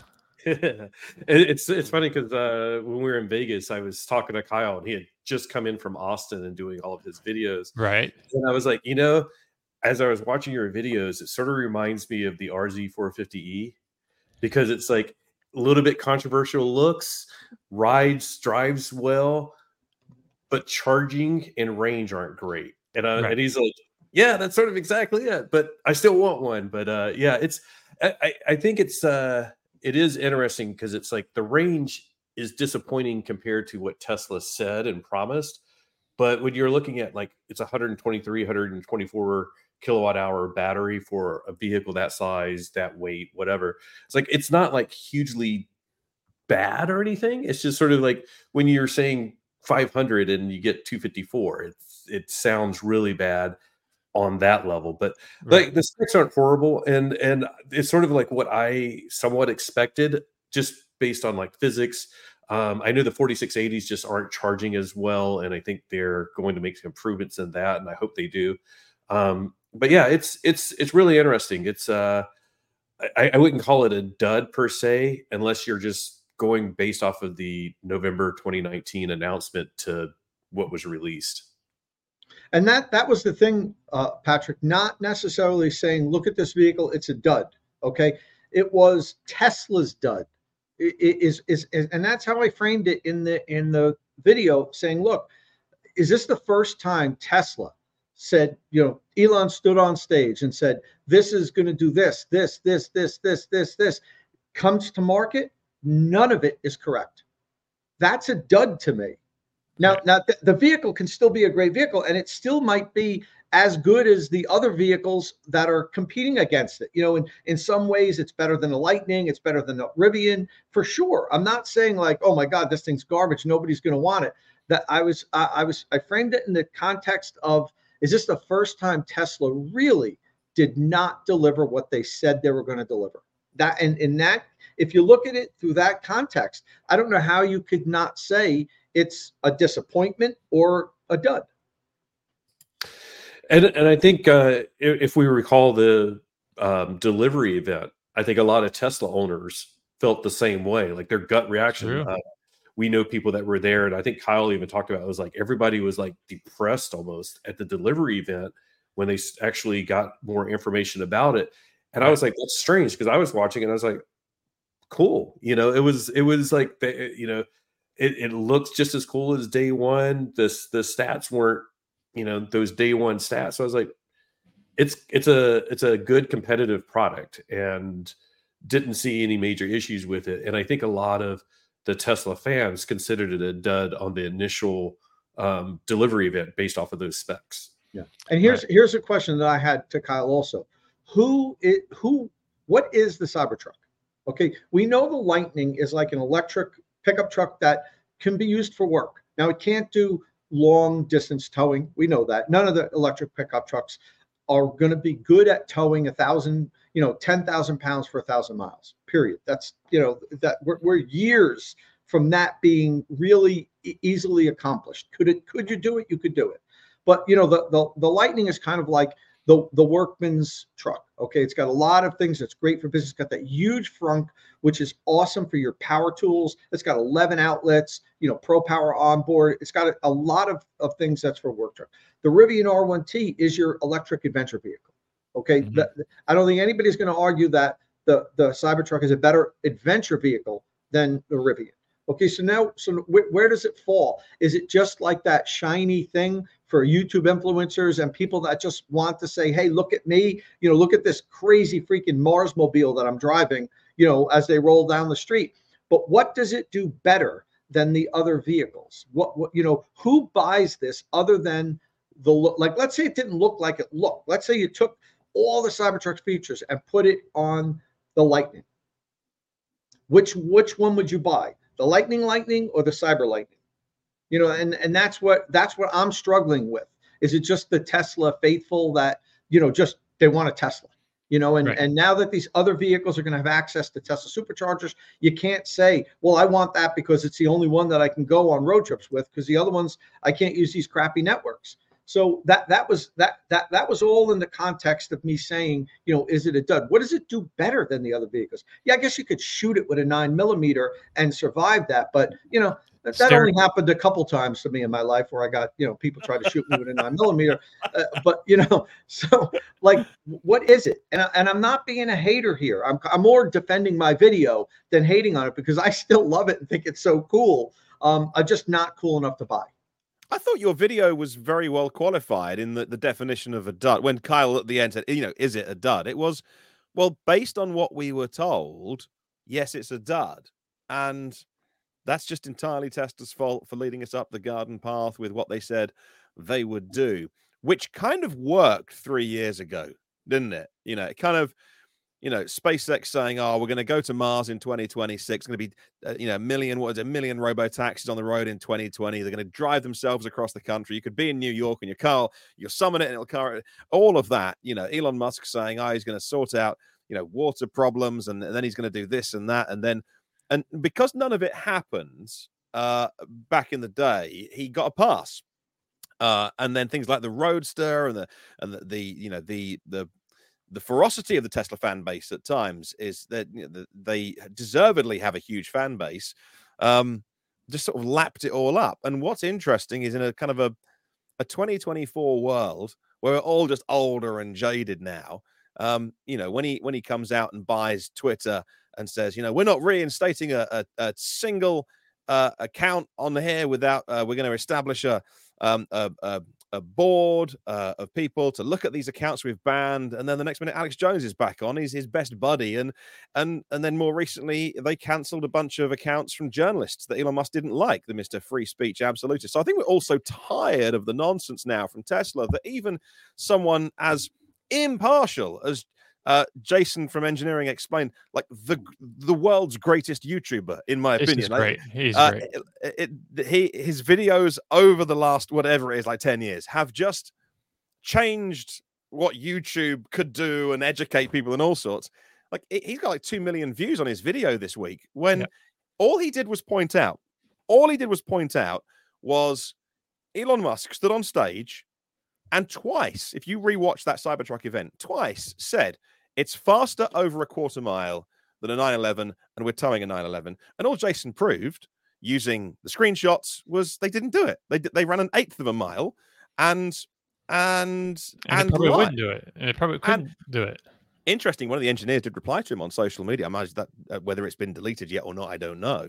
Very rare for anyone else to be allowed to publicly said, yeah, we didn't do the quarter mile, but our calculations say that it probably would have done. And what wasn't called out years ago, people now call out this BS when they see it. And that has unfortunately ruined all the good stuff about the Cybertruck. Like, the Cybertruck is actually really, really interesting and a really good vehicle, but the whole kind of, we send every CEO of a car company how to build a 48-volt vehicle. And if you know anything about cars and you've seen 48-volt mild hybrids around forever, like 48 volts in a vehicle is not that big a deal. actually, the ether loop stuff they talked about is really interesting. Yeah. Actually, the vehicle to home stuff they talked about is really interesting because there's not many people getting it right. And if Tesla turn their attention to V2G and V2H, they'd nail it and change the world. But they didn't. They're like, yeah, we've seen every car company how to do 48-volt systems. 48 volts not a big deal. I mean, the cabling's different. You can save some money. It's some weight savings, but really, like Ford, we're talking about this in I don't know, Ford were doing a 36-volt analysis back in the 90s, and like the automotive industry has talked about, do we move on from 12-volt forever? And they've kind of gone, no, we'll stay with 12-volt. Like it just kind of works. There's some benefits. No one's denying there are benefits, but it's not like he thought of the idea like he told people he thought of Hyperloop and the idea of, that's been around since about 1912. And so what is interesting is I think they are sabotaging themselves at the moment. We saw it this week as well with Tesla when he said, I want 25% of the company again. And all these Tesla fans who are investors who previously he could do no wrong with them were coming out and being like, why am I diluting my shareholding in the company? You sold your shareholding to buy a social media company, and now you're saying you want 25% again. That hurts me. And these are like the real pro Tesla YouTubers. They would never have done that 3 years ago. No. And it annoys me that Tesla are not sabotaging, but are just reading the room all wrong. And for that reason, the Cybertruck is a dud because it didn't fulfill any of the promises we said, and they didn't promote any of the really good stuff about it. Mm-hmm. And they just need, I don't know, they need to do more of what they did before, which is when Elon gets his time, then they have all the engineers on stage, on stools, and they give those people the spotlight. That's when Tesla's at its best because they do amazing things. Mm-hmm. But that whole, throwing a tennis ball at the window and that was not, Cybertruck's not been good so far. Yeah, I mean, good. It's not been good so far. The future will have to thing too, like that. I didn't get that. Was that just like them making fun of themselves? I guess because at the launch event they threw a baseball against the window, which obviously, you could throw that against any car, any window. Yeah. So like I think they were making fun of themselves, but they didn't do it the right way. Like it was kind of like, what are they doing there? Yeah. So at some point he becomes a liability to the people that have got their retirements in one company. But would you get rid of him? No, because he has that hype machine has created so much value and so many great products. I don't know. I think no one talks about the Model Y being the best-selling car. Everywhere, beating not just best-selling EV, the best-selling car in so many markets in the world. Like that, that just gets brushed over. And now we're talking about, they lied at the just blatantly lied at the Cybertruck event. And it's like, this is all wrong. We should be praising Tesla for so much other stuff here. So it is a dud. On the basis to defend Tom's video, and he qualified it, what we were promised. No, it was all lies. It's a dud. I think we have to wait to see how it does in over the next year, like with sales, basically. It's not going to be a sales dud. I didn't make that. No way. I said, no, I mean, that's really. I mean, for the Tesla board and Tesla shareholders, I mean, that's really what they're looking at. Will it sell? They don't necessarily care if it meets all whatever marks. As long as even if it just depend on his outrageous looks, the move metal, so to speak. I agree, Don. But even Kyle asked this question. Initially, they're going to sell the hell out of it. People want it because it's crazy and it's wow. Look at this freaking crazy thing! And it does look cool. I mean, who doesn't want to drive that? Like it really looks like a Mars rover. Like something that should be on the moon, not on the Earth. But once they're out there, once they're all over the place. When I first got my Rivian, it was so cool because I was the only one here that had one. Right. Now there's like 10 of them in my town. It's like, and it's nice to have something that's very unique that other people don't have. But now that it's totally like, I have a Rivian, like everybody has a Rivian here. What about when there are Cybertrucks all over the place? Right. What does it have to stand on sales-wise? When it's not this crazy, unique thing that everyone wants to get their hand on. You know what I mean? Like the Model Y continues to sell fantastic because it's a great, like affordable electric, family mover. It's got a ton of volume on the inside. It charges well. It performs well. It has a niche that it's doing better than the other vehicles in that segment. But other than being this ridiculously cool looking thing, I don't see it being a better vehicle than these other vehicles. And if Ford does deliver, I know it's a big if, in 2025, we're 2 years away from that, less than 2 years probably for the T3. Silverado EV is just launching now, much more range, than that. Ram Charger's coming out. Ram Rev. So you can have, well, isn't it the Ram Charger isn't the Ram Rev just the all electric one, and then Ram Charger's the one with the hybrid? I forget. Yeah, that's it. So now, you've got the Ram Charger that can do things that none of the other pickup trucks can do work-wise, as far as towing and long distance and everything. You've got the Silverado EV that's got the really cool mid-gate. It's got vehicle to home stuff. It's got a 450 mile range. I look at the Cybertruck, and the only thing it has is this really cool, weird look. Right. Yeah, that's it. A good so that's stereo. What I'm saying. Beyond the initial crush to get these, how does it stand on its own after that? That was my question. And then if you're talking about like being a sales dud, it's like which metric are you going to use? Because like if you tell me like they're going to sell 100,000 Cybertrucks next year, I'd be like, oh my God, that's amazing that they hit 100,000 next year. They could sell them if they can make them. Yeah, and I think so. I think I agree. But then if you go back to like what some of the hype enthusiasts were saying, like there's 4 million estimated Cybertruck orders. Well, then if you compare it to that metric stick, you're going to be like, well, they only sold 100,000, which is as many as they could make. I think it's going to be a success. And in fact, I think it is going to be sort of a niche type. Like it's not going to be the person that wants like the Lightning, the Frunk, and the like work utility. It's not going to be necessarily the Adventure. It's going to be like the cool truck. And to be honest, I think it could actually help out the Lightning and the Rivian and the Silverado, because when it's one thing to be like, I want the cool truck because it looks cool. I've never seen anything like it, and it's bulletproof. But then when you're like, all right, now I need to go make a $1,000 monthly payment on something, you start, it's like the cool factor is great when you're like, making $100 decision, but when you're spending your money and you got to get stuff done, you may go like, well, now let me look at this Cybertruck. It doesn't do exactly what I want to do. Look at this Silverado, and that actually suits my needs better, and it's cheaper or whatever, So I think those type of factors are going to come in. I think it's going to, as Tom said, as everybody's been saying, it's like, I think they'll sell every one that they make for the next few years at least.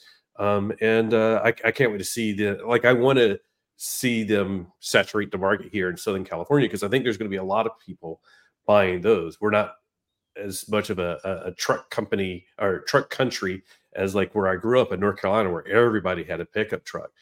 But I think there's going to be a lot more being sold out here. So it's going to be fun to see.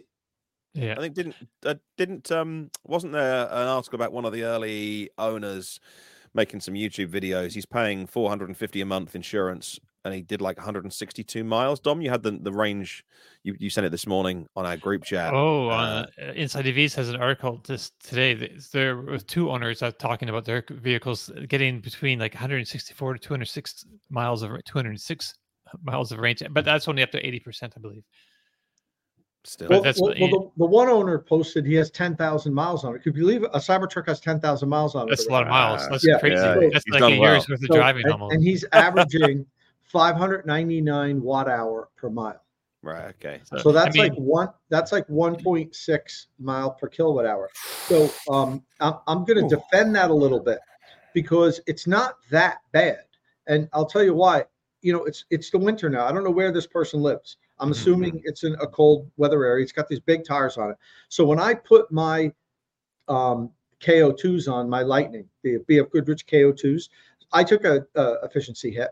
I'm averaging now. It's very cold here now, and I drive my vehicles pretty hard. I don't, I do launches from traffic lights and stuff. I mean, not crazy break the speed limit launches, right, but I don't accelerate slowly. I have a heavy right foot, and I'm averaging now 1.7 miles per Okay. kilowatt hour since like mid-December with the Okay. KO2s on it, which is like 575 watt hour per mile. So, I know you look at that and say, "Oh my God, that's terrible." Hey, Kyle's here. So, you look at that and you say, "Oh my God, that's terrible." It's really not that bad. If this person's driving in cold weather, I'm sure the vehicle's new, so they're probably juicing it a bit, off the line and everything. That's not terrible. I'll defend it there because I know when you first saw it, you were like, "Oh, that's not good." But it's really not that bad in the winter with those 35-inch tires on. 600 watt hour per mile is what I would expect. Right. And I hadn't read the 80% part. That's like deeper into the article. Like the headline is like the big range numbers that are kind of like ridiculously low. And so, you got to get into the article to get the context. Yeah. But I'm just talking about overall efficiency. Right. That's 1.6 in the winter with the 35-inch crazy off-road tires isn't terrible. Right. It's not terrible. That's fine. It's like everything else, basically. Yeah. It's well within that spec. But we were expecting it to be better. See, that's part of the dud. Right. Because when Tesla brings cars to market, they were always better than the competing vehicles in like most metrics. And the Cybertruck isn't. It kind of fits right in there, range-wise, efficiency-wise, towing-wise, payload-wise, with the other electric trucks. And this is the most expensive, fully loaded version that is on the market. I mean, 10,000 miles is pretty good going for anyone who's had their Cybertruck. They've driven non-stop since they took delivery. They might drive more than Kyle. These people. Yeah, I mean, they haven't. We found the one. They got a truck and they haven't really gotten out of it. We found the one. Yeah, like sound system. That's pretty common. Yeah. The steer by wire. I've seen some shorts or some videos or some Instagrams from people using that, and it looks like I think it's a ZF system. Correct me if I'm wrong. I think I heard that. Mm-hmm. They bought that in from ZF. ZF know what they're doing. Or maybe it was sort of obviously co-developed. Obviously, the implementation is a Tesla implementation. Of how it all works with the vehicle, but they've got that seemingly sorted. It looks pretty good. People doing different speeds and showing the various angles they're doing it. It looks like it's very well honed already for a first attempt. And then they say dislikes the charge time, which is fair enough. The range, which is fair enough. Everyone's saying that. And again, that's interesting. The attention that the truck gets. Now, you would think that somebody who spent their own money on a Cybertruck because this is why I'd never buy one, because I don't want to be looked at. So you think that's an odd dislike for someone who's just bought a Cybertruck. You think that they would want to be looked at. So that's a weird dislike. Yeah. But you are going to be stared at, and you are going to have people talk to you all the time if you buy one. Pretty much for at least the first 6 months or so. Then we'll see if once the more get on the road, if it becomes normalized a little bit, somewhat. Yeah. Right. But I think that brings us to the end of our show. I don't know. Liv already left, so she's on a doctor's appointment that she has. I thought she's like, I'm just getting rid of these losers. She's like, that's it. I'm sure she has like important things to do, which is great. We love Liv. So if you have any questions or comments, please leave them below or get in touch with us on the social media platform of your choice. Don't forget, if you like the show, please give us a thumbs up, click subscribe, tap that bell icon for notifications. Thank you all very much for joining us again, and we'll see you all again very soon. Ciao.